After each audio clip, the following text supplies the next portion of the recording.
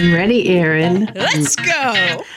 This week, Gone with the Bushes takes you to the ocean off the coast of Miami. Miami. The reason she's laughing is because I start every podcast with This Week Gone with the Bushes takes you to. And it's just now that Erin realized that that's because I'm saying you're gone with the bushes. You're going somewhere with us. 25 episodes. 25 episodes, and she's just now realizing why I say that.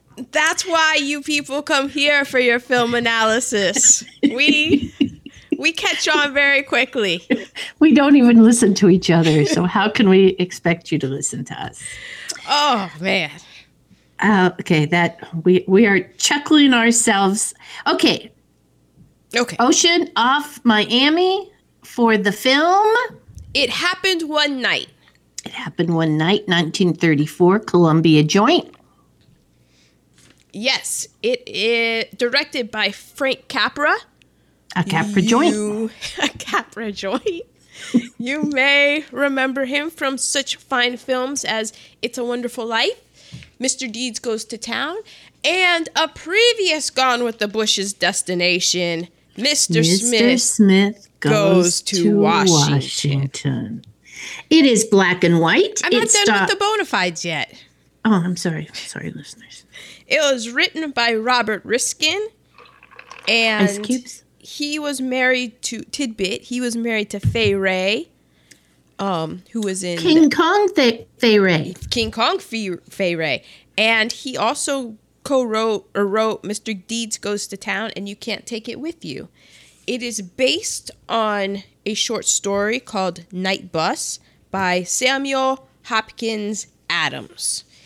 It stars Clark Gable, a young Clark Gable. I mean, not young, but yeah.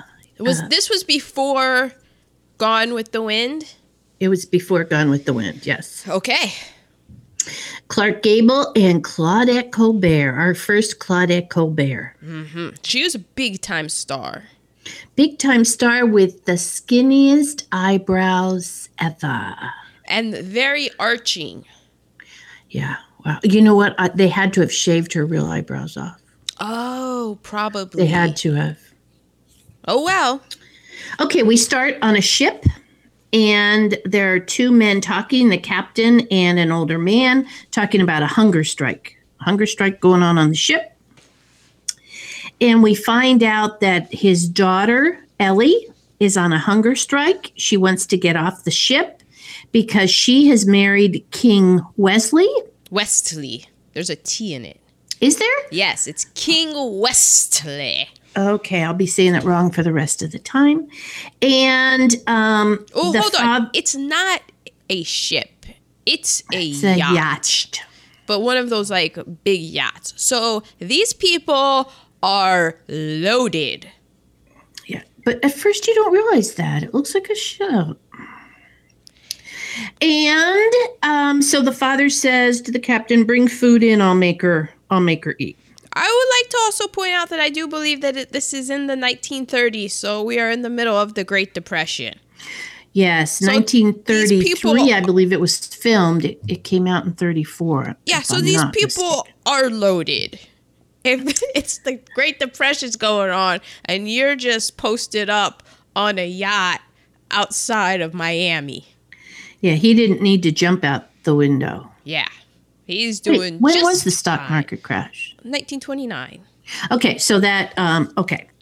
So the father wants the marriage annulled. Yes. And they argue. I have pencil-thin eyebrows and Mamie Eisenhower hair.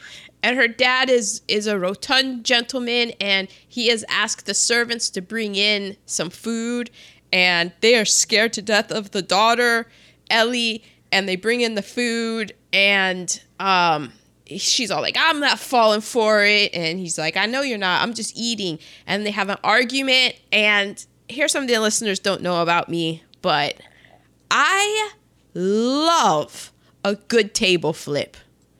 Absolutely. I love them.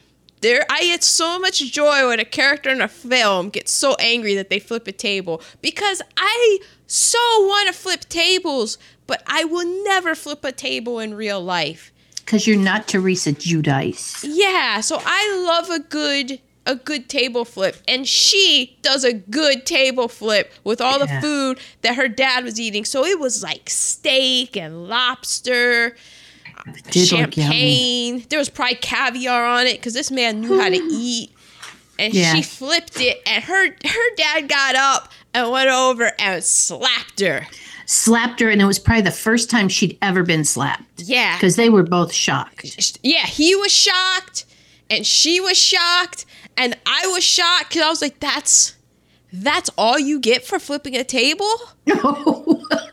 If I had flipped a table, this is why I love them so much, because I know that no matter where I am in the world, if I were ever to flip a table, a hand would come out of nowhere and just beat me.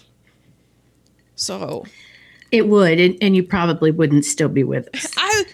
The whole reason I'm here today, people, is because I said no to the urge to flip a table. So okay, go ahead. Because I'm laughing here. I'm like, this comedy's already got me.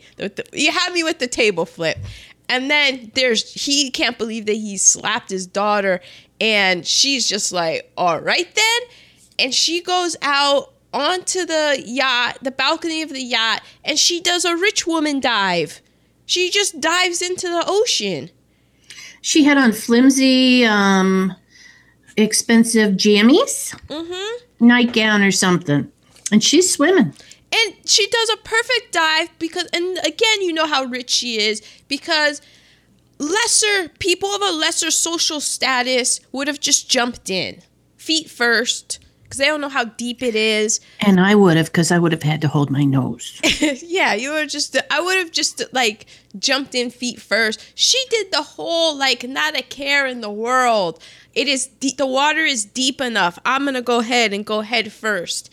And she hits the water, and then she just starts swimming. Like, she probably could have been in the Olympics, as she probably has done some Olympic training in the pools. Well, somebody has definitely taught her how to do that dive. She's got a nice stroke. She's got such a nice stroke that she was able to outswim the henchmen who her father sent after her in a motorboat. Right, but they had to lower the boats, and they had to get in the boats.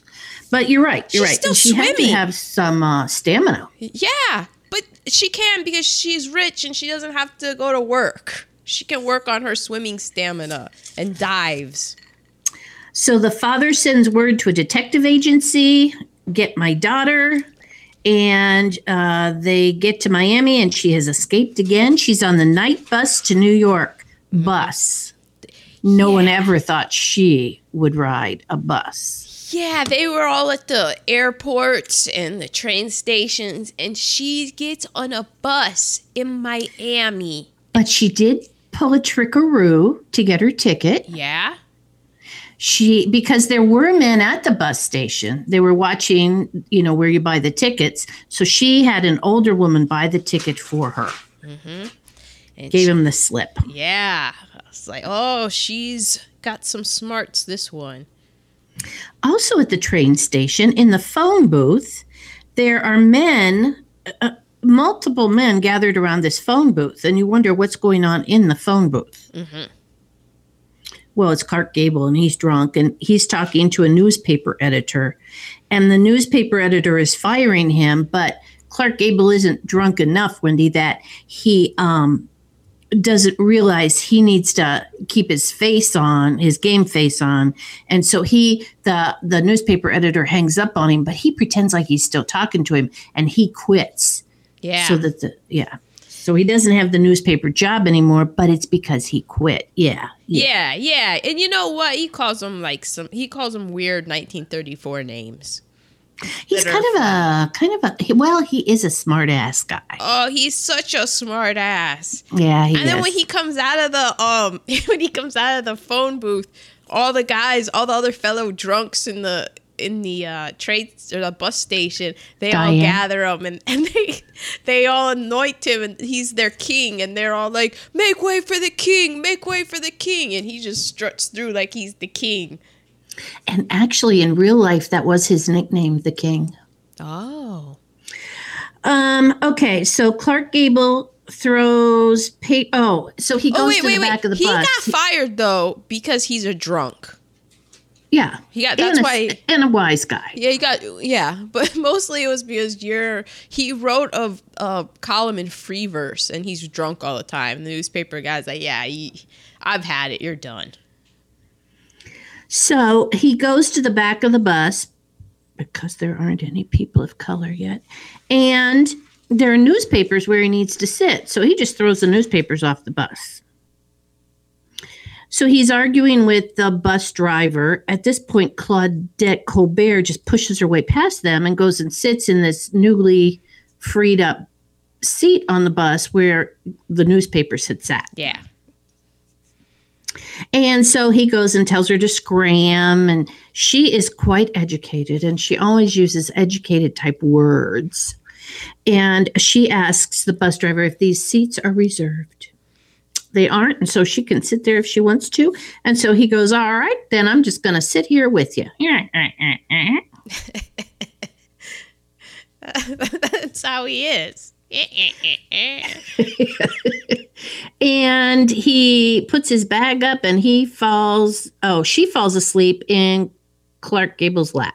Well, something happens and she falls into her lap and he says, bring your parents next time you drop by. I'm telling you, I couldn't write down all the banter. Yeah. This whole movie is banter. Oh, it's great banter. So they get to a rest stop. I mean, consider this bus is going to New York, and we're starting in Miami. Yeah, so I think their first stop is in Jacksonville. And it's a rest station, 15 minutes, and there is one person of color. Yep, here it is. This is the one person of color.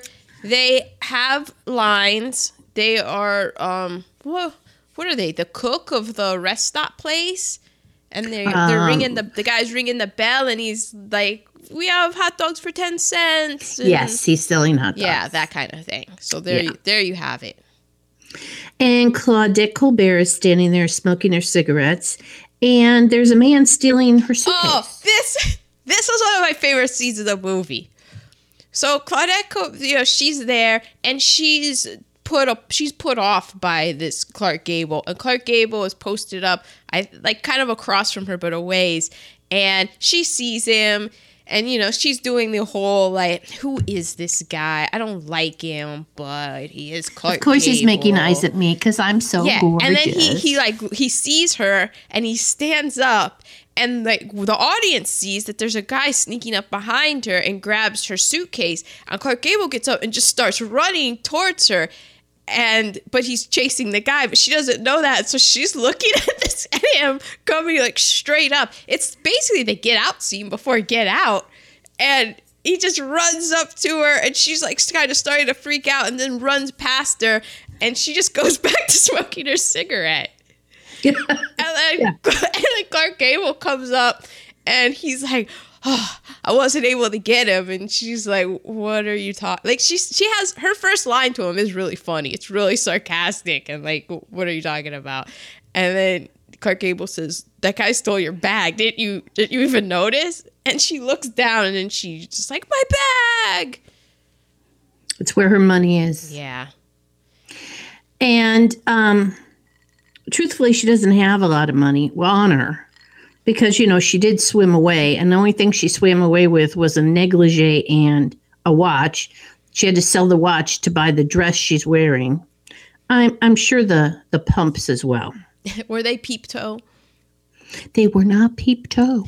No peep toe pump. So at this point, Clark Gable, he kind of realizes that somebody needs to look out for this woman. She's probably going to get herself into some trouble. Mm-hmm. And so he goes, well, this isn't Jacksonville yet. When you get to Jacksonville, you can wire home for some money because you obviously come from money. And she goes, I don't want it reported. So she's running away from something. She just wants to be left alone. Yeah, the customer service in 1934, apparently Clark Gable says that you should report it. The bus line will take care of it. So if your bags got stolen in 1934, all you had to do was say my bags were stolen, and I guess they would give you $5 because that's a lot of money to people in 1934. Replacement. And so she goes, I just want to be left alone. And he goes, you're an ungrateful brat. Yeah. So Brat becomes her nickname. So this time getting on the bus, she takes a different seat. She's not going to sit with him. Is this when she starts sitting next to Shapley? She starts sitting next to the snoring man who keeps falling asleep on her shoulder. He's a big, very large gentleman. He spills over into her seat, and then he's snoring, and he's laying all upon her. Ugh. So she can't take it. So she goes and sits with Clark Gable, wouldn't you? Okay, so then they hit Jacksonville, and it's 30 minutes for breakfast. And she's asleep, holding on to Clark Gable's coat. She wakes and realizes, I'm so sorry. Why didn't you shove me away? And then she gets off the bus, and she says to the bus driver, I'm going to some hotel. So just wait for me. I'm going to be back later than the 30 minutes. So just hold the bus for me. Because she's used to that happening. She's rich. And she gets back and the bus is gone. She goes to the guy, where's the bus? And they're like, the bus is gone. The bus left 20 minutes ago. But who wasn't on that bus? Clark Gable. Clark Gable wasn't on the bus. Now, there's a reason, and you think it's because he's smitten. No. He's Clark Gable. We're not going to tell you yet, but so she says, I don't need you to watch out for me. I can take care of myself. And he goes, really? Because he holds up her ticket that she left in the seat. Not only did you think this bus was going to wait for you, you also left your ticket on said bus. And you'll never get away without it, Miss Andrews. Oh, and now we know names now? Her picture is all over the front page because her father has put out advertisements everywhere and sent every detective in the world to find her. Yeah, and this was big news. Clark Gable is a newspaper man, unemployed newspaper man. Take my advice. King Westley is a phony. And she goes, okay. I'll pay you more than my father's paying you to look out for me. Just be quiet and I'll pay you more than my father would pay you. Mm-hmm. But it's like, how? Your father has the money. And then the banter goes on, and you're a spoiled brat of a rich father. And it never occurred to you to say, please. Oh. I'm not interested. So then somebody is at the Western Union office. That would be Clark Gable. And he is sending a Western Union telegram to his editor saying, I know where Ellen Andrews is. And it's from Peter Warne. Yeah, Peter Warne. And send it collect. Yeah, send it collect. So they're back on the bus. And this time, Claudette Colbert takes a seat that's not next to the fat snoring guy, and it's not next to Clark. It's next to, what's the dude's name? Shapley. And he starts talking nonstop. Oh. One of those. You've all been on a plane with him. Yeah, and then he starts, like, harassing her. So he's talking nonstop, and then nonstop harassment. And across the aisle is Clark Gable with an empty seat next to him. Mm-hmm. And this Shapley guy goes, you're just my type. And Claudette Colbert says, you bore me to distraction. She's At got which good- point, she has Clark some Gable good gets up singers. and he says to Talker that he wants Talker to get up. I call him Talker, Shapley. He wants Talker to get up so he can sit next to his wife. Yeah, and at that point, Shapley says, I didn't know. Look here, man. I didn't know. I had no idea. Sorry. So then somebody on the bus is selling chocolates. Now, Clark Gable knows that she only had $4 in her purse after her suitcase was stolen. And he won't let her buy the box of chocolates because he says she needs to budget her money. Yeah, she's got a long, she's got a bit of a trip. She's on a bus to New York City, and I don't even know if they've left Florida yet. I don't think they have. Okay, so then it's raining and the bus swerves. Was that when the men were singing? No, not yet. And the bus doesn't swerve, but the bus has to stop because the bridge is washed out. Oh wait, Shapley had a great line. He said, "Shapley's the name, and that's how I like 'em."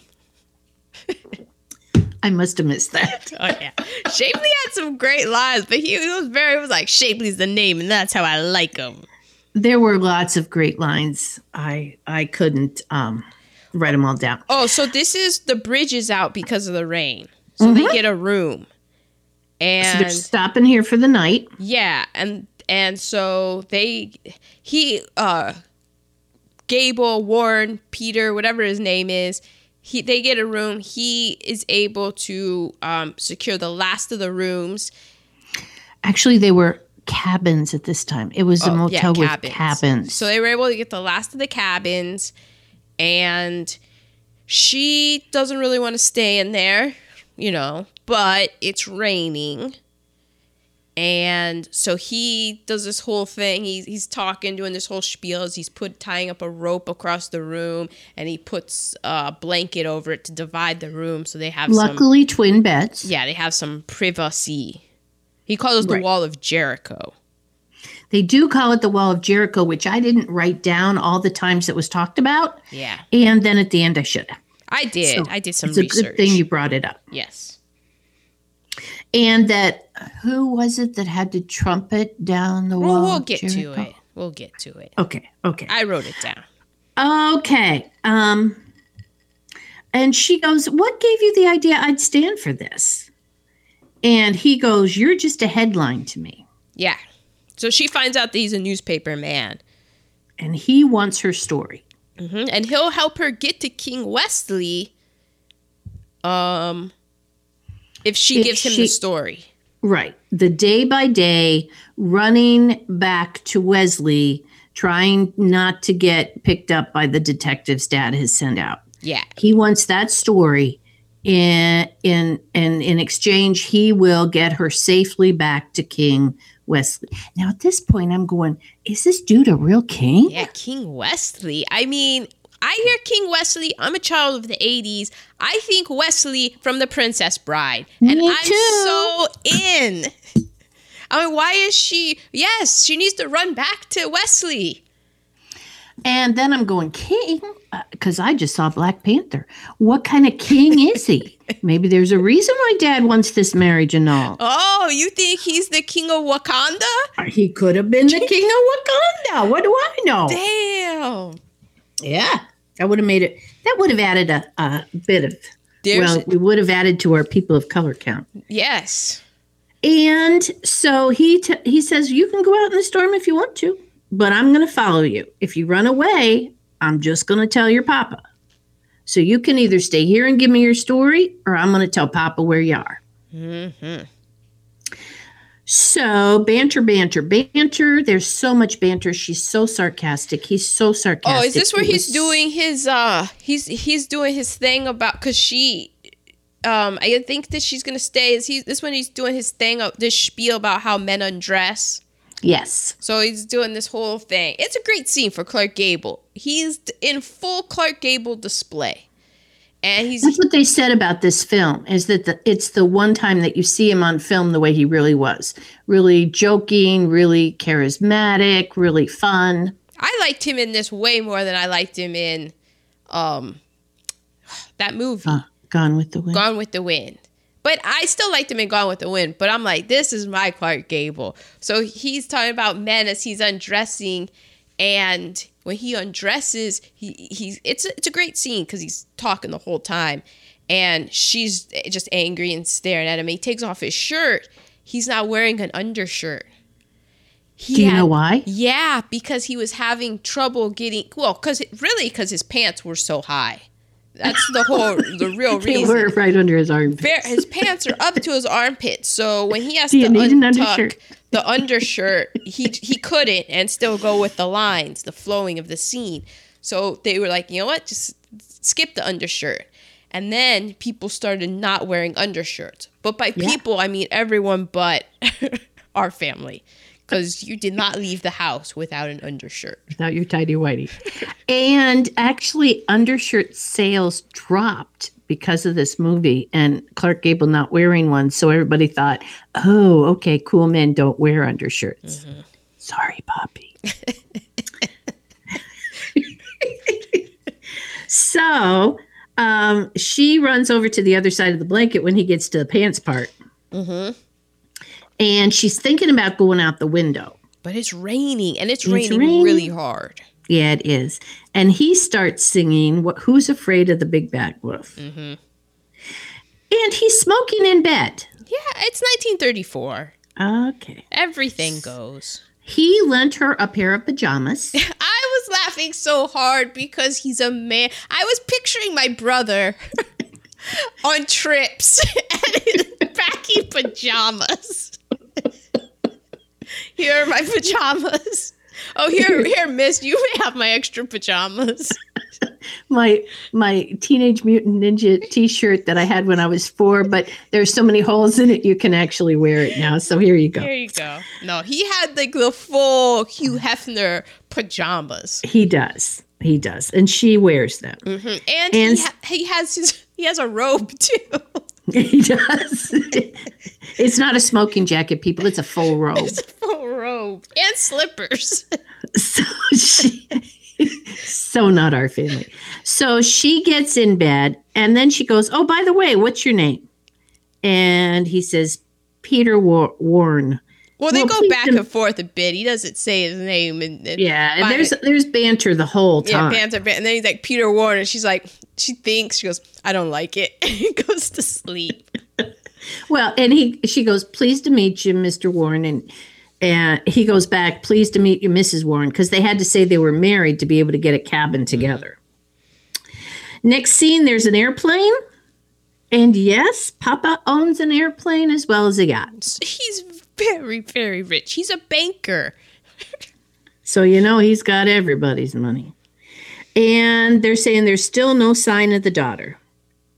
Well, she wakes up in the cabin and he comes in. Do we hear the plane? Because you hear the plane when she wakes up. And I'm like, oh, that's the plane they're flying over. The plane. And he comes in. He gives her a toothbrush. He has had her dress pressed. And he goes, the showers are outside. And he went to get breakfast stuff. I would just be like, forget King Wesley. We're married. Yeah, especially when you finally see King Wesley. He lets her use his robe so that she can go get a shower. Mm-hmm. You want to tell about that, Gaga? So she goes to get the shower, and there's a line. And she goes, is this where the lady's shower is? And everyone's like, yeah. So she just cuts the line because she's rich. She's never had to wait in a line before. She doesn't know. And she opens the door and the woman's in the shower. It's like, hey, a little privacy here. And she shuts the shower door and everyone that's in line is laughing at her. And she walks back and gets in the line, and this little like brat of a girl turns around and does doesn't just stick her tongue out, but like forcefully sticks her tongue out. It was a nasty looking tongue. Yeah, at her, and Claudette Colbert like makes a face back at her, and then she laughs because she's like, I'm a real person. I'm in with the peeps. This is how the real people live. What an adventure.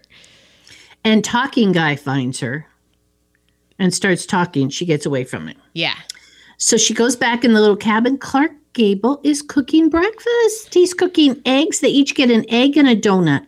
And black coffee. And black coffee, no cream. Because they're on a budget. Yeah. But he made it and everything. I know. And her dress is pressed. Yeah. And she says, "You think I'm a fool and a spoiled brat." And he's like, "Yes, I do." Because you are. You just got the line at the shower. And she says, "But it's just the opposite. I don't get to do whatever I want. I've been told what to do my whole life." And she said one time she went out shopping without the security guards, and she was able to elude them and run off. She jumped in the first car she saw, and who was in that car? King Wesley. King Wesley was in it. So she literally did marry the first man that she met. She did. At this point, the detectives show up at the Cottage Motel. Oh, yeah. Yeah. And so she's going, "What am I going to do? What am I going to do?" He goes, "Just mess up your hair a lot. Don't look like yourself." Before that, they have their famous scene where, because she's dunking the donut in the cup. And he's like, she doesn't know how to dunk yeah, he's a donut like, "What the hell in are you coffee." doing? And Clark Gable is like, "You break off the piece. You give it a slow dunk and whoop. Whoop. And he eats it." Very classic. Because otherwise, it's gonna get too much coffee and it's gonna disintegrate in the bottom of your cup. Yeah. Okay, so she's pretending to comb her hair, pushing it over her face. Now, these detectives have to be morons. Well, there's no cell phones. I think I don't even know if they have pictures of her. I think they have drawings of what she's supposed to look like. Okay, they haven't seen any of the newspapers with real photographs of her? I don't know. The one detective, because he kept trying to get a look at her face because he was holding something, I think, that had either her picture. I think it was a drawing. Or a drawing. And you're like, oh, man, 1934. To just be somebody on the lam in the 30s. Yeah. And Clark Gable is being he is extremely frustrated that these men are just busting into his cabin with him and his wife, and he and Claudette Colbert start to argue. And all of a sudden, they jump into this improv routine of a married couple, and it's quite entertaining, their argument, because she gets really into it as well. Yeah, and he says she's a plumber's daughter, and then she gets it. She does this fake cry that would make anybody leave the cabin. Mm-hmm. So they're going, "Oh, wow, only married people would be acting this way." So they go out, and then Claudette and Clark start laughing. Ah! They have 5 minutes to get to the bus. Mm-hmm. Next scene is the newsroom. And the editor wants everybody to go out. They want to find her before the father finds her. And the father has made a radio broadcast that there is a $10,000 reward for her. $10,000 in 1934. Whew. I don't know what it is in these days, but that's a whole lot. That's a mill anyway. That is, yeah. I mean, that's change your life money in 1934.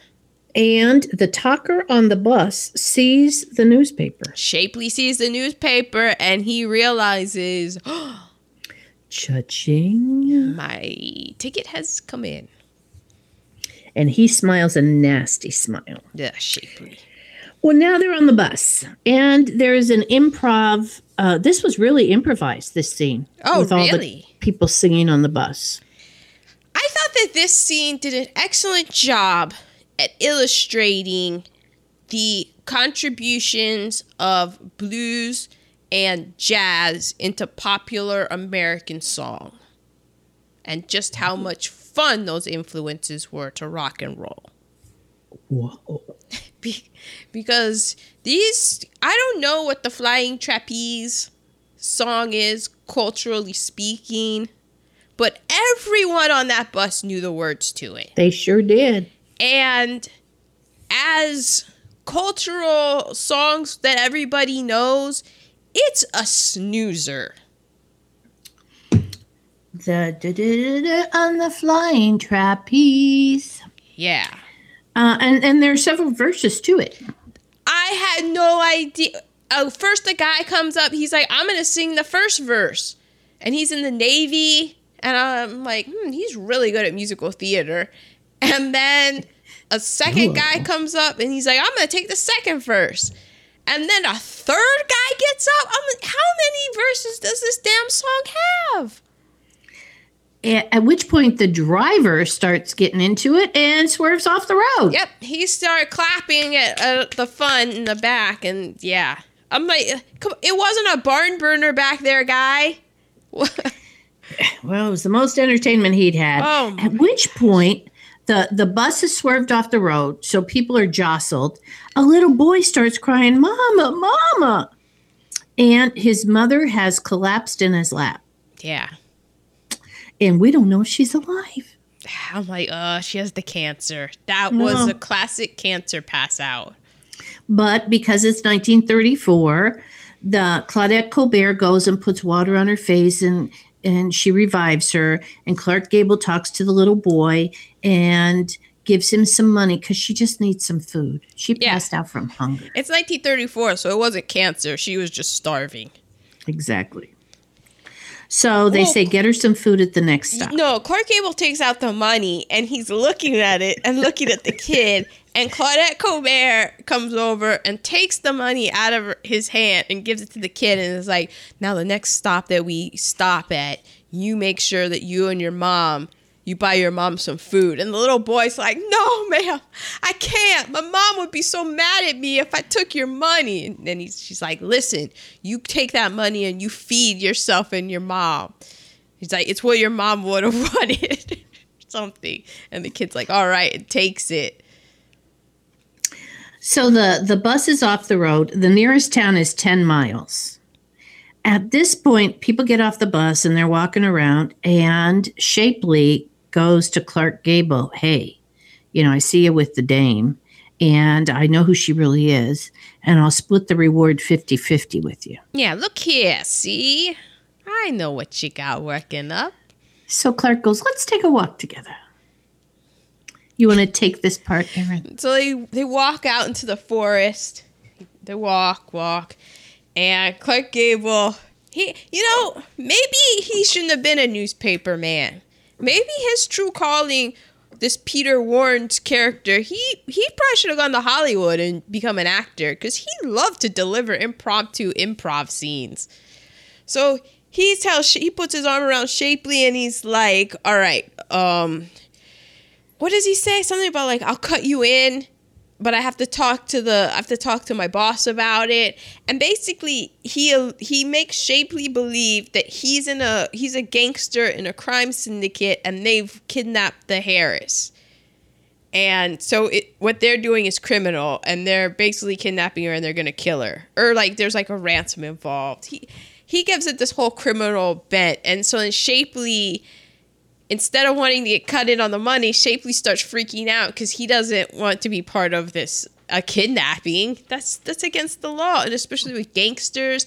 And plus, if he messes up, he's dead. Yeah, and what's his name? Clark Gable he's like, oh, do you know this guy Bugs? He was some sort of gangster that he made, obviously name that he made up, but Shapley doesn't know, and Shapley starts freaking out, and Clark Gable scares Shapley so bad that Shapley just starts running away into the forest. He just gets so freaked out. Because if he ever mentions it, the gang will find him and kill his children. Oh, yeah. He's like, are you married? You have a family? Oh, you have kids? All right. You want anything to happen to those kids? And Shapley's freaking out. True. Did we both take a drink at the same time? I need a refill. Oh. Okay, so what are you doing? Your father's talking to me. We're in the middle of a show. Okay, so he says, keep your trap shut or your kids are going to die. And stay away from the bus. And the guy does. So at this point, Claudette and Clark decide to leave the bus because other people have probably seen the newspaper too. And they know that Clark says, well, once Shapley really kind of thinks about it, he's going to start telling people. So, we can't trust him. We can't get back on the bus because other people are going to figure it out. We got to go a different route. We're on the lam now. We're on the lam. Mm-hmm. And the next time we come to, you're going to wire your father. And yeah, she's like, why? I don't want to wire my father. No. Not going to happen. So they are next to a creek. Other people call it a creek. Mm-hmm. He's taken off his shoes, taking off his socks, rolling up his pants, gives her his shoes, says, hold on to these, and he puts her over his shoulder to carry her across the creek. And she's complaining, banter. So he's holding a suitcase in one hand. He says, hold the suitcase a minute. So she does. He uses that hand to smack her bottom to keep her in line. Ladies, everybody needs a smack on the bottom. And he just keeps walking. Yeah. So they don't have any money because, as he points out to her, she gave the little boy all his money. And she's like, that's all the money you had? And she's like, yeah. That's why I kind of didn't just give it to him. Yeah. Thanks a lot. And she goes, but I'm hungry and I'm scared. So they are somewhere with a lot of straw. Were those wagons of straw? Yeah, there's hay. And so he's pulling out straw to make beds for them. And he tells her, if you're having a problem, and she goes to him, if I'm such a pain, you can leave anytime you want to, anytime you see fit. I can get along. I can take care of myself. And then she realizes he's not around. Mm-hmm. And she gets hysterical. Yeah, she just starts freaking out. And he comes back with carrots he pulled up out of a garden. Yeah, because he was like, you were hungry. All you were complaining about the whole time is how hungry you are. I went to go get food to solve the problem. But she doesn't want to eat the carrots. She doesn't like hard carrots. She's like, you're going to eat those raw? And he's like, yeah, this is what I got. This is what there is to eat. This is food. Did you see Scarlett O'Hara? She ate a raw sweet potato, and she was happy with it. So he puts his coat over her because she's going to get chilly, and he tucks it up under her chin, and they are so close to kissing, but they don't. And he's laying in his bed of straw, and he lights a cigarette. And this man with his cigarettes. Okay. And then he says to her, what makes dames like you so dizzy? And she has tears in her eyes. Next morning, they're walking on the road. Well, she's trying to walk. She's in those heels. Those pumps hurt. Oh, her feet. Ouch. She's like, what is our plan right now? And he says, well, look, we're going to hitchhike. And she's like, well, I've seen a whole bunch of this hiking. When are we going to get to the hitch part? Hey. Which was funny. And there's a whole lot of banter. Yeah, banter. Because he goes through his whole shtick on how he's the best at hitchhiking. And he has all these different thumbs and these different moves. And so he tries them out. And car after car after car after car just go past him. He doesn't. Not one person stops. And she's just hanging out like, oh, well, you really are fantastic at hitchhiking, aren't you? And he's like, whatever. You couldn't do any better. And she's like, well, I bet I can. Let me try. He says, don't make me laugh. Yeah. It's like, what? But so she sticks her gam out there. Pulls up her skirt. So her skirt is above her knee. She is showing knee. She is. And the car can't stop fast enough. Exactly. Unfortunately, it is quite a banged up old It's Model a jalopy. T. But she says the limb is mightier than the thumb. And she really didn't want to stick her leg out. No. She was quite a modest woman. In fact, the whole reason for the blanket in the Wall of Jericho was because she didn't want to undress on camera. Oh. And so they used leg doubles. And she finally went, none of those are my legs. My legs are better than the doubles, so just use my own. That's not my leg. This is my leg. This is my leg, people. Wah, wah, wah. So they are, the driver stops at a food place. And they get out of the car. It cracks me up because he goes, let's go stretch our legs. And then he promptly sits down on a bench. That's not proper stretching.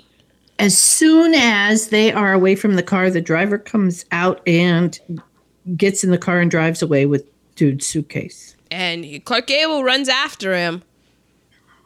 Because he says, that's my suitcase. And he runs after him. Now, remember when her suitcase was stolen?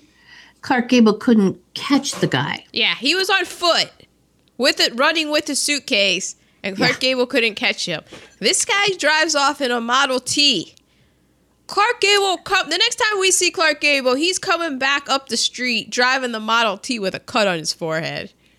Reminds me of your brother being able to run across several streets to catch the Cadillac that had hit his Cadillac. Cadillac on Cadillac crime. Cadillac on Cadillac crime. And dude who had not worked out in years was able to catch that car. But he had blisters on his feet, so. He had a couple blisters running in his underwear. Luckily, he was out of the whitey-tighty stage at that point. Okay, so at this point, it cuts to the father talking to King Wesley. King Wesley is nothing to write home about. My God, that man was not an attractive man. We'll get to it in trivia, people. I found a doozy for trivia later. Ooh, I don't know this one. So the father's going to King Wesley. Look, okay. I give up. There will be no annulment. You get her back here, and it's okay if you stay married. I just need my daughter back. I'll have a room full of reporters. If she comes forward, I won't interfere with your marriage. So she sees a newspaper that says her father's like okay with the marriage, and she hides it from Clark Gable. What? And they are now 3 hours from New York in this Model T chugger. And she wants to stay in another one of those cottage motels rather than driving on the 3 hours to get to New York. And he says, we're only I don't understand why we're stopping. We're only 3 hours away. You know, why? I thought you wanted to get to King Wesley so bad. Why all of a sudden are you wanting to stop? And she says it's because by the time they get in, it'll be 3 a.m. and everything will be closed. But that's not really the case. No, it's not. She doesn't want the adventure to end. She doesn't, but he's smitten too, but he doesn't want to get too excited because, you know, she's got a husband waiting on her. And he goes, tomorrow morning, you'll be in the arms of your husband. And she says, you'll have a great story. So they put up the clothesline again. The wall of Jericho is back up again. So Clark Gable says, you certainly outsmarted your father. And she says on the other side of the wall of Jericho, am I going to see you again in New York? And he's like, no. And she says, why? He says, because I don't hang around married women. Ugh. So she says, am I ever going to see you again? And he goes, I'm going to bring you to King Wesley. That's what you wanted. Yeah. What do you need to see me for? So she says, have you ever been in love, Peter? You could make some girl wonderfully happy. So he goes into a thing about how he wants the person he falls in love with to be real and really alive. And when he was in the war, he saw an island in the Pacific. And he wants somebody who he would be able to take there to that island in the Pacific, who would jump in the surf with him. If I could ever find a girl who was hungry for those things, that's who I would choose. At which point she comes to his side of the blanket. With tears in her eyes, and she runs up to him and says, but Peter, that's what I want. Take me with you. I love you. I can't live without you. No. Peter says, you better go to your side of the blanket. What? An honorable man? Claudette Colbert says sorry, and she cries herself to sleep. Clark is smoking in bed again. Hey, Brat, did you mean that? Would you really go? But she's already fallen asleep. So he gets dressed and he leaves. Where does he go? He goes with the Model T to the gas station. And he says to the gas station attendant, who's white, I need enough gas to get me to New York City.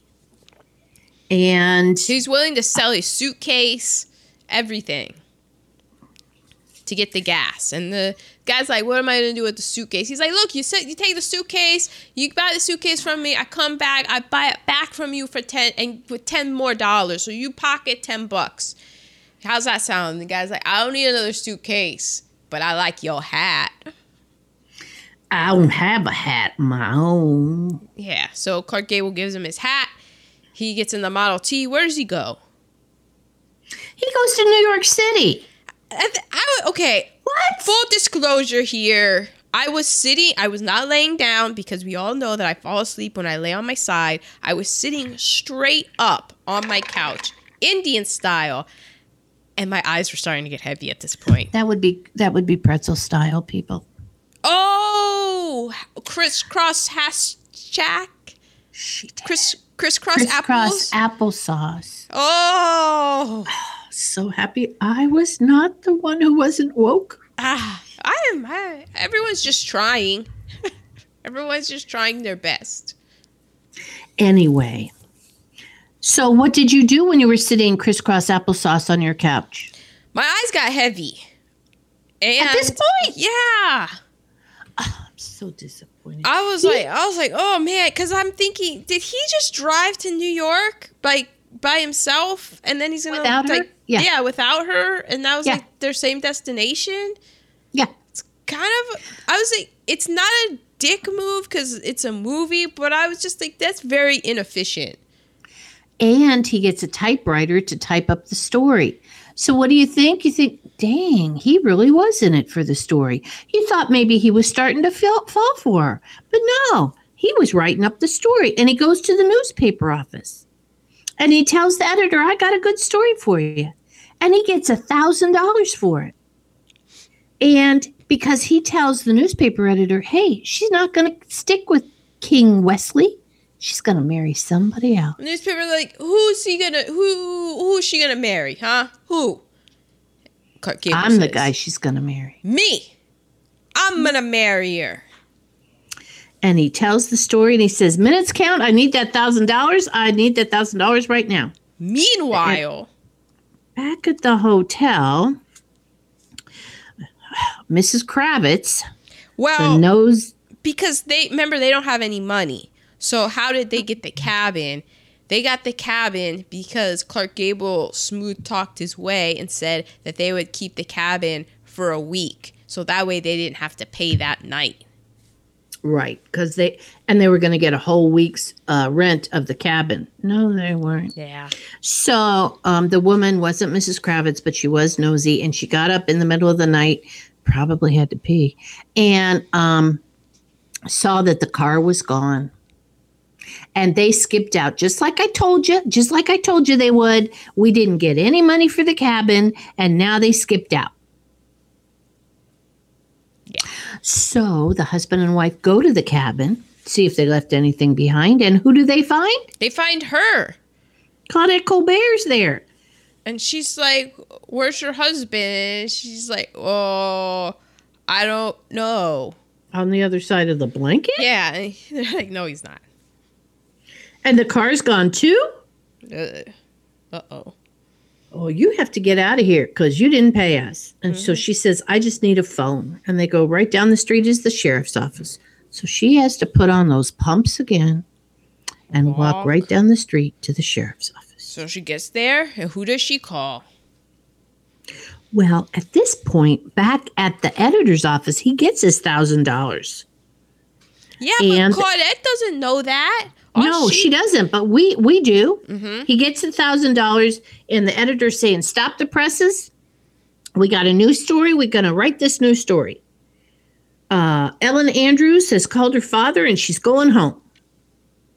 Oh, yeah, that's how it happened. Mm-hmm. And newspaper says love is triumphant. So Clark Gable doesn't know that, though. Yeah, so he's rushing back in a Model T. In a Model T that's smoking. Yeah. And he's trying to get back before she wakes up. Well, she's been to the police station to call Dad to say, here I am. Come get me. Everything is good. And so passing Clark Gable on the road going the other direction are the police cars. Mm-hmm. Dad's on his way to get Ellen. So, and not just Dad, isn't King Wesley there? Yeah, he's there too. Yeah, in all his glory. And so they show there are all these cameras around the police station where Father walks out, Ellie Claudette Colbert walks out, and King Wesley walks out, and they get in the cars and they start driving back to New York City. Clark Gable's still driving, but he's happy. He's like, oh yeah. And a train crosses the road, so he has to stop. On the other side of the train is the entourage of King Wesley, Father, and Claudette Colbert. Well, wait a second. We have to pause for a Frank Capra, Common People sort of montage of all the common, hardworking folk who are on the train. But the fact that Clark Gable is in such a good mood, he's waving to all of them. Yes. He's waving to everybody on the train because he is happy. He's found the love of his life. He's going to get her. It's all going to be okay. He's looking at all of them going, I just want you to know that it's all going to be okay, everyone. He's saluting everybody on that train. No, you, buddy, you're going to a better life. Yes. It's all going to be good, everyone. We're all going to make it. Winner, chicken dinners all around. You're starving, but that's going to end in several years. At which point the train ends and he crosses the railroad tracks just to see Ellen, King Wesley, and Father in a car going the other direction. And Ellen is like, she's in the back seat. She looks very sad, but she's leaning on King Wesley. Totally lethargic. Yeah. And, oh man, Clark Gable he just turns around and just he tries to follow. Drives. His tires are flat. Yeah. So newspaper. Then we see a lot of newspaper headlines saying that Ellen Andrews is happy to be home. There's going to be a real wedding ceremony. Blah blah blah blah. Mm-hmm. Clark Gable goes to the editor's office and gives the $1,000 back. Yeah, it's just like, here, you can have it. Whatever. It was dumb. And then the editor's going, well, wait a minute. I think there's still something, there's still something there. And he put something in Clark Gable's pocket. Did you see what it was? No, I didn't. I did. Were you sleeping? Well, yeah, at this point, I wasn't sleepy. Well, I take that back because I did have to rewind it. Oh, I am so disappointed. So, yeah, I'm not really, I know that he put something in there. I don't know what it was. I know that when Clark Gable leaves, he looks at the trash and he takes the story out of the trash and reads it.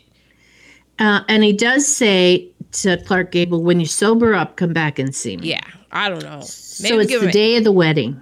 Mm-hmm. She is on this satin dress with buttons all the way down and all these stupid-looking flowers all around her neckline. It's a real stupid-looking dress. And King Wesley is going to land on the lawn in an autogyro. Yeah. Which looks like a helicopter plane. Ah, okay.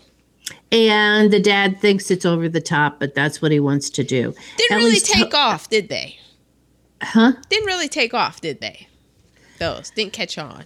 No, they didn't. Yeah. Ellie's lethargic, and the father goes, have you changed your mind about King? And what's the matter? And she starts crying. And the father goes, you haven't fallen in love with somebody else, have you? And so she kind of tells him the story, but don't worry about it because he thinks I'm a spoiled, pampered, insincere brat. Yeah. And the dad goes, well, where is he? And he goes, we can call this thing off. And she goes, I don't want to stir up any more trouble. I don't want more drama. I'm just going to marry somebody I don't love. Yeah. Well, I mean, how could this go wrong? Right. Yeah, it's a big wedding ceremony. And, why would we call it off now? I'll never see Peter again anyway. And then Father goes, Peter? Well, I have a letter from Peter here, and it's in his pocket. He doesn't show it to her, but she sees it, and it's saying, I'm interested in a financial agreement.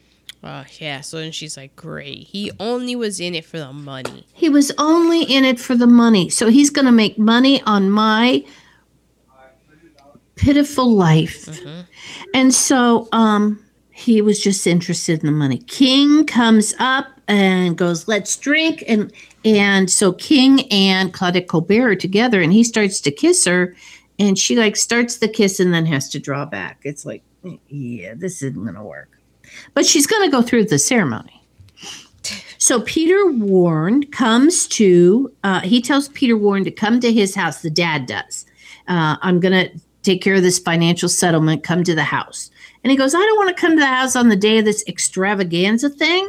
On second thought, okay, I will. You know what? I'll just come. Let me get my money.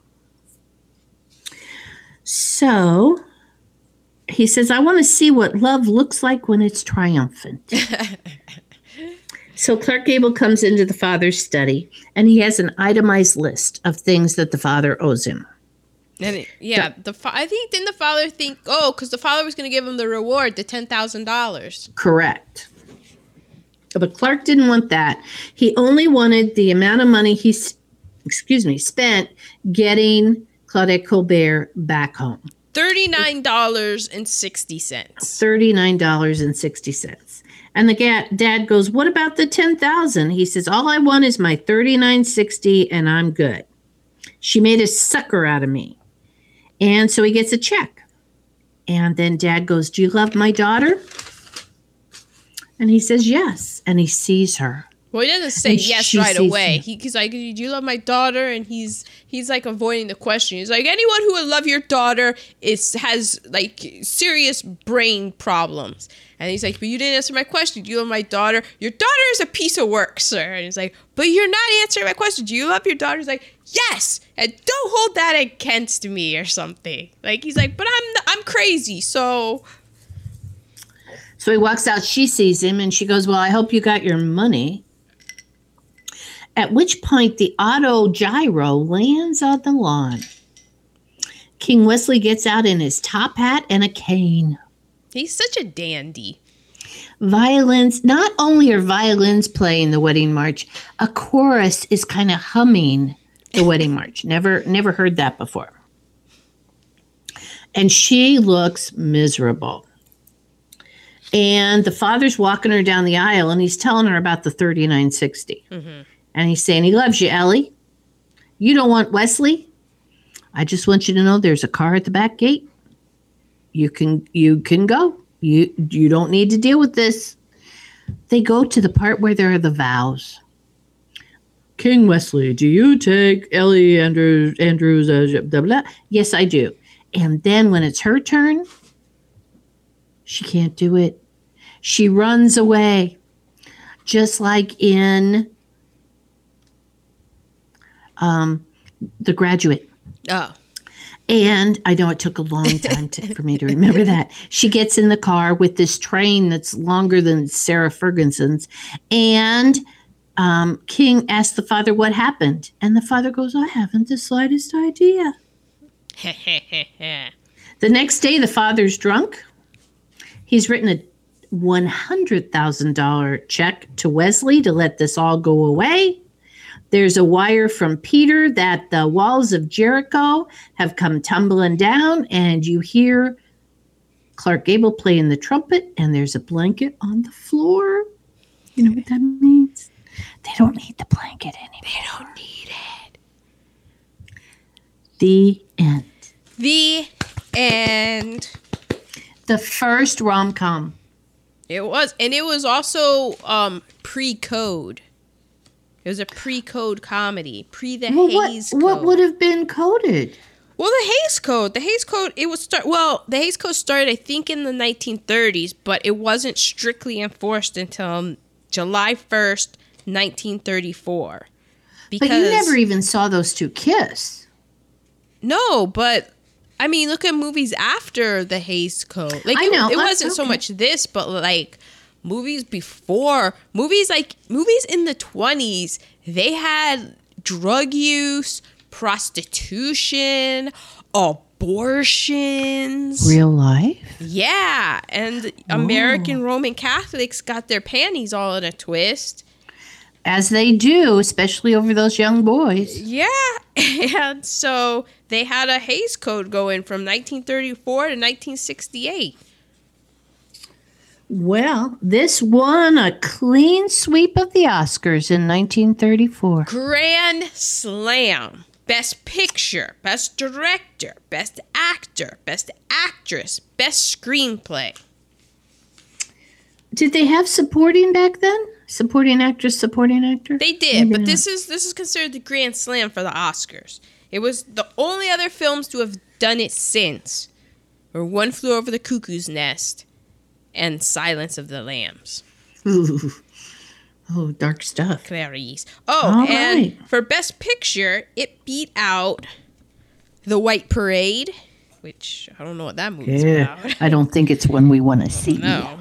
I think we saw it in Charlottesville. Viva Villa, The Thin Man, One Night in Love, The Barretts of Whipple Street, Cleopatra, Flirtation Walk, The Gay Divorcee, Here Comes That sounds the like Navy, a good one. The House of Rothschild, and Imitation of Life. What? Yeah, that's the only one. That's the only one of those movies I've heard of. I've heard of The Thin Man, but so Alrighty then. Oh man. Let's see. I have Claudette Colbert. I found this interesting because I'm playing Powerball, and whenever I play Powerball, I always think of moving to Barbados if I should win. Claudette Colbert, she died in Barbados in 1996. She was the highest paid star in 1938 and 1942. She was very reluctant to do this movie. Apparently, this movie had so many people attached to it. Well, not attached to it, but it was offered to everyone. Myrna Loy turned it down, and Robert Montgomery, they turned it down. But then later they said that they turned it down, and the script that ended up being shot was nothing like the script that was given to them. Betty Davis, she wanted to do it, but she couldn't get out of her Warner Brothers contract.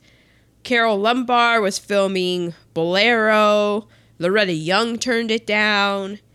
Yeah. And when they finished filming it, Claudette Colbert said, "Oh, I just finished the worst movie ever." Oh yeah, she said that she was like, this movie's gonna suck. She didn't even attend the Oscars. She didn't think she was gonna win. She was up against some people. Oh, she was up against Norma Shearer for the Barretts of Whipple Street, Grace Moore for One Night Love, and Betty Davis for Of Human Bondage.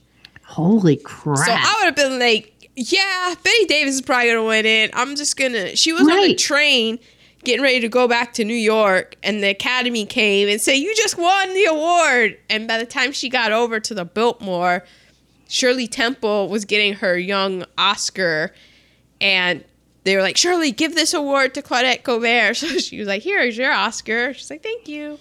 In a traveling suit. Yeah, and then she goes, I got a train. Bye, guys. And she leaves. Gotta go catch my train. She leaves, and unlike her character in the movie, the train did wait for Claudette Colbert. Yeah. So I was like, yeah, it's cool.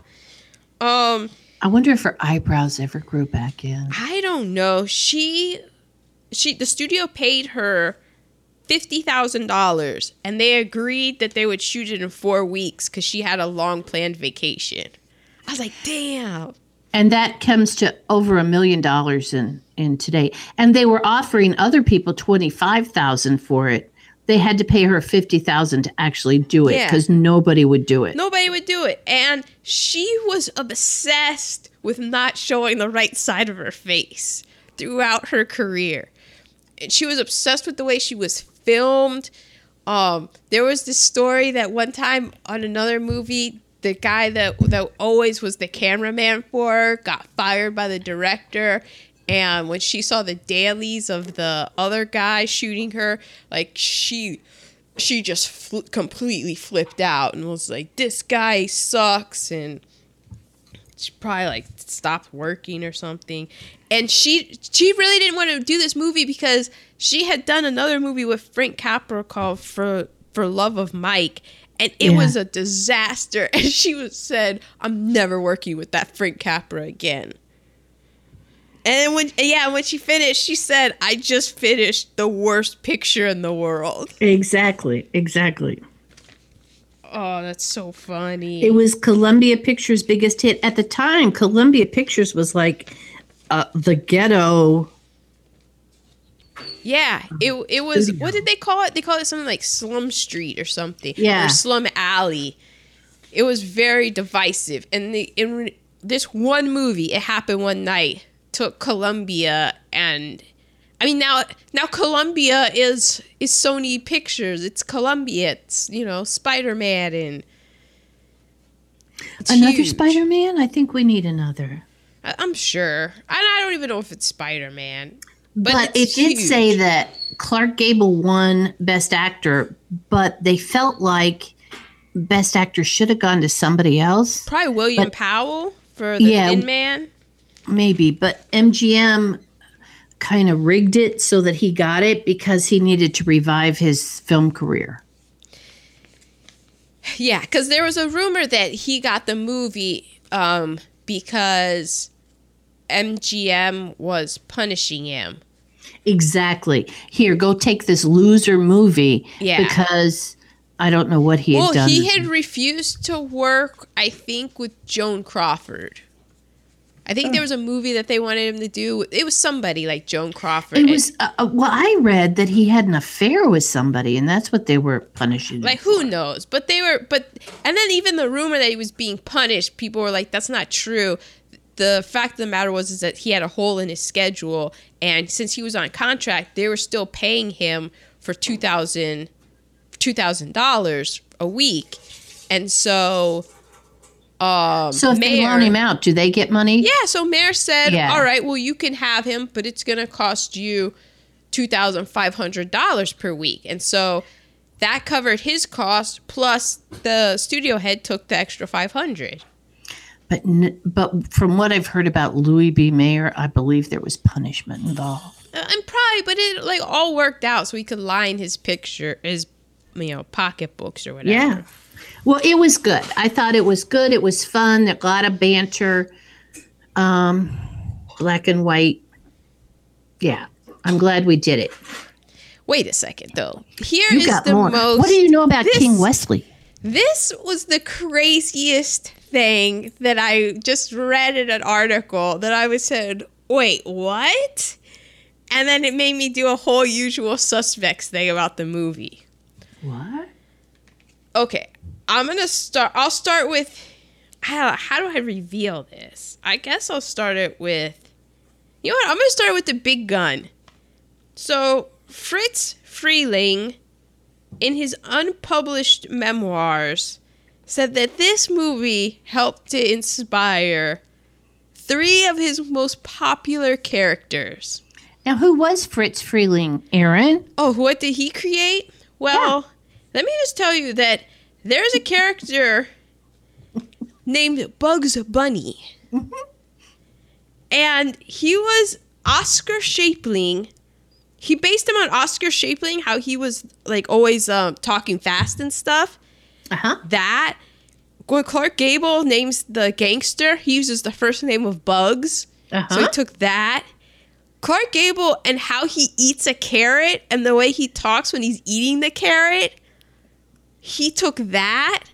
Mm-hmm. So Bugs Bunny debuted in 1938 in Porky's Hair Tale. And I was like, oh my God, that's Yeah. Bugs Bunny. Exactly. It's so cool. And Yosemite Sam was based on the dad. And I'll say again. And King Wesley was the inspiration for Pepe Le Pew. Pepe Le Pew. I was like, that's crazy. Yeah, he was kind of skunk-like. Yep. And how he had just like when you picture Pepe Le Pew and just then you picture how King Wesley was in his black suit and the shape of it. And the little mustache. I'm like, oh my gosh. Yeah, I love the part about Clark Gable eating the carrot and talking like a wise guy. Yeah. Because I totally remember that. And then when I read it, I was at the laundromat going like, oh my gosh. Yeah, That's that was Bugs hysterical. Bunny. Mm-hmm. Yep. So Well I done. really enjoyed this movie, but I do feel like there are places where it could have been trimmed because it does kind of seem to drag. I agree. I looked at the time because it was like an hour and 45 minutes about. Mm-hmm. And I remember looking at the time and seeing there was still an hour left, and I was going, "What?" Yeah. There could have been definitely some trimming of scenes and stuff because there are a lot of great comedic scenes, but there's just excess where you could kind of cut it. Like the whole stuff that they had at the hay, and when they were in the hay and stuff, that could have been trimmed. A whole bunch of things that just could have been trimmed. But overall, like for 1934, it holds up very well for a film that's made true. in 1934. When you realize it was made in 1933. Yeah. Really, released in 34. I mean, it went in 2013 or maybe 2000. One of those.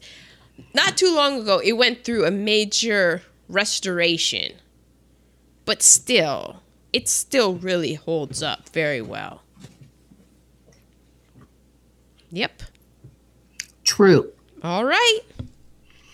Well, put your batter's helmets on, people. Batter's helmet. I'm getting ready to throw a curveball next week. You're using a lot of baseball words, and you don't. And I'm so not baseball. Yeah. But you are not seeing this one coming. Well, now that you've done baseball things, can I guess? Go ahead. The Natural? No. Oh. In honor of the Academy Awards, Dances with Wolves? we are going to do the very first Academy Award winner. Are we able to see it? I did research to make sure that we could see it on iTunes. The very It is first called Wings. Wings. 1927 silent movie, Wings.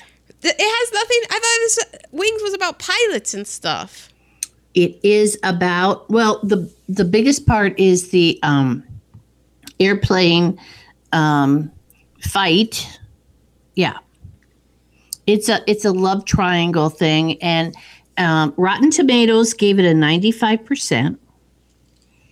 It is the first feature film to ever win the Academy Awards. It's a silent movie with Clara Bow, Charles Buddy Rogers, Richard Arlen, and the director William Wellman. And actually, they said that the fighter plane parts are better than Hell's Angels, which Howard Hughes almost died making, and other ones. So it's going to be a silent film. Oh, Wings. So it has nothing to do with baseball. What was all the baseball metaphors for? Because I was just going to tell you to watch out for the curveball. Oh. Nothing to do with baseball. Wow. Wouldn't that have been cool if I'd been able to tie that in? But I thought so. I mean, after you had tied in the whole you gave intro, me way too much credit for that. That's because my mind was blown with the whole Gone with the Bushes. Where are we taking you? Well, that's true. It's true. Funny, it took you 25 episodes to figure that out. It's not really funny if you really know me. And she didn't figure it out. I had to tell her. Yeah. But yeah, so we're going to do a silent film. So it might be a really quick synopsis next week because we won't have to, like tell you lines that they said. I'll tell you the lines I came up with. And Erin can do her own, as she did last week, which was a much better film than we actually saw. So I hope, I did make sure that we could view it on iTunes before I selected it. So what year is it? 1927? 27. 1927. Because if you just put Google in Wings, there was a TV show in the... Oh, yeah. Great television show. Yeah, it was a good TV show. And then there's something else, several other things that come up. It's got to be the 1927 film Wings. Excellent. Okay. And so hopefully some great some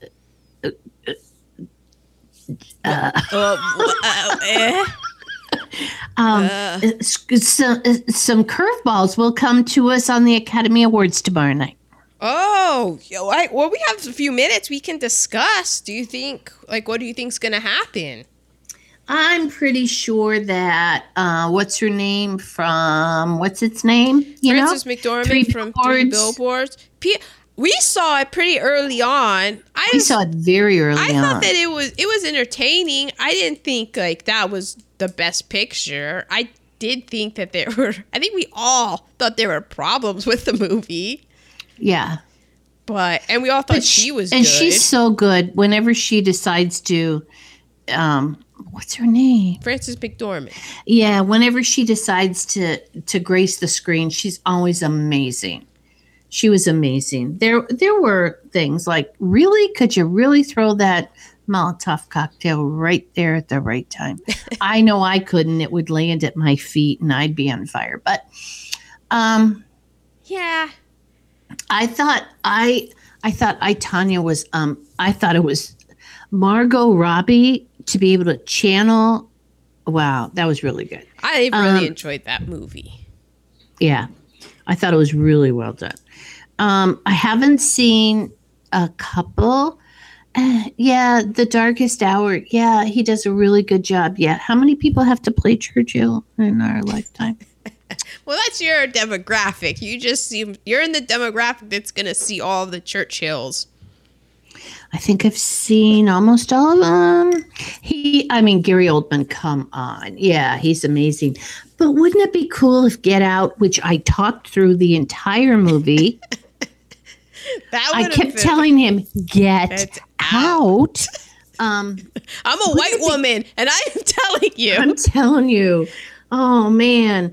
Oh, come on, dude. She's not that good. They say, though, that's what, because the Oscars, it's a priority ballot method. So if no one movie wins more than 50% of the vote, then they start going down into the second places.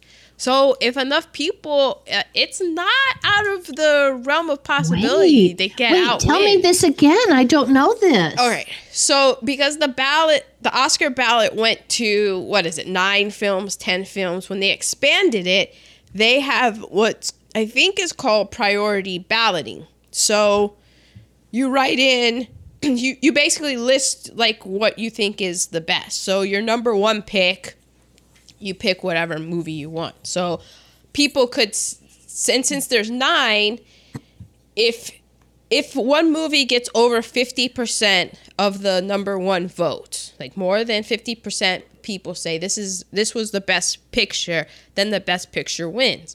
But mathematically speaking, because there's so many movies that a lot of times no one movie is going to get more than 50%. Because this year there isn't a clear cut, oh yeah, everyone liked it. It's no Lord of the Rings Return of the King where everybody's just like, this is the best movie, we're giving it to him for all 3 of these. You know what I mean? Yeah. So there's so many movies, so many different opinions. It's a lot of people are saying that they feel like it would be hard for, like, what's that movie? The fish movie. The Shape of Water, to get more than 50 votes. So then once they go past that, then you look and see how many people, what came in second. And then they go by that. So a lot of people could be like, look, I really, you know what? My favorite movie was Lady Bird. And other people be like, my favorite first movie was Fish Out of Water. People be like, my favorite first movie was Call Me By Your Name. Mine was Dunkirk. You know, they put all those in. And then, what was your second favorite movie of the year? You know, I really like Get Out. Yeah, that Get Out was really good. Yeah, Get Out.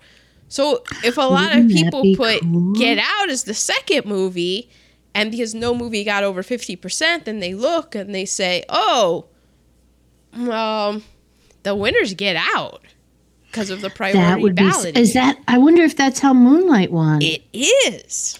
Moonlight was so good and so deserved it. That is exactly how it won because so many people put it down as their second best. Right. Like their first. A lot of people had it down as their first, but then it went to the priority, and a lot of people also had it down as their second. Well, that's interesting. You need to be a member of the Academy. Well, you have to have a career to be a member of the Academy. Well, that's going to happen. Well, and you know what's going to bring you there? Gone with the Bushes, this podcast. I didn't even know we were going anywhere. I had no idea. I just thought it was a rhetorical question. Where are we going? Every morning I wake up and I'm always like, where are we going? It's just a rhetorical just hit my question head on my own microphone. Okay, well, I would love for Get Out to win. I listened to a podcast and I'm probably going to rewatch it because there was a lot of stuff that I missed the first time. What podcast was that? The Rewatchables. Rewatchables. Because I need some new podcasts. Yeah, well, and this is the only podcast anyone ever knew. Yeah, because I was at work. I couldn't just stop what I was doing to give you new podcasts. Yeah, I was so thrilled with Google It. Like I hadn't already done that, little biatch. Okay, well, it will be interesting. I hope that the Oscars are a little different than the same old, but we'll find out. And that's it for this week of Gone with the Bushes. Bye-bye. Bye-bye.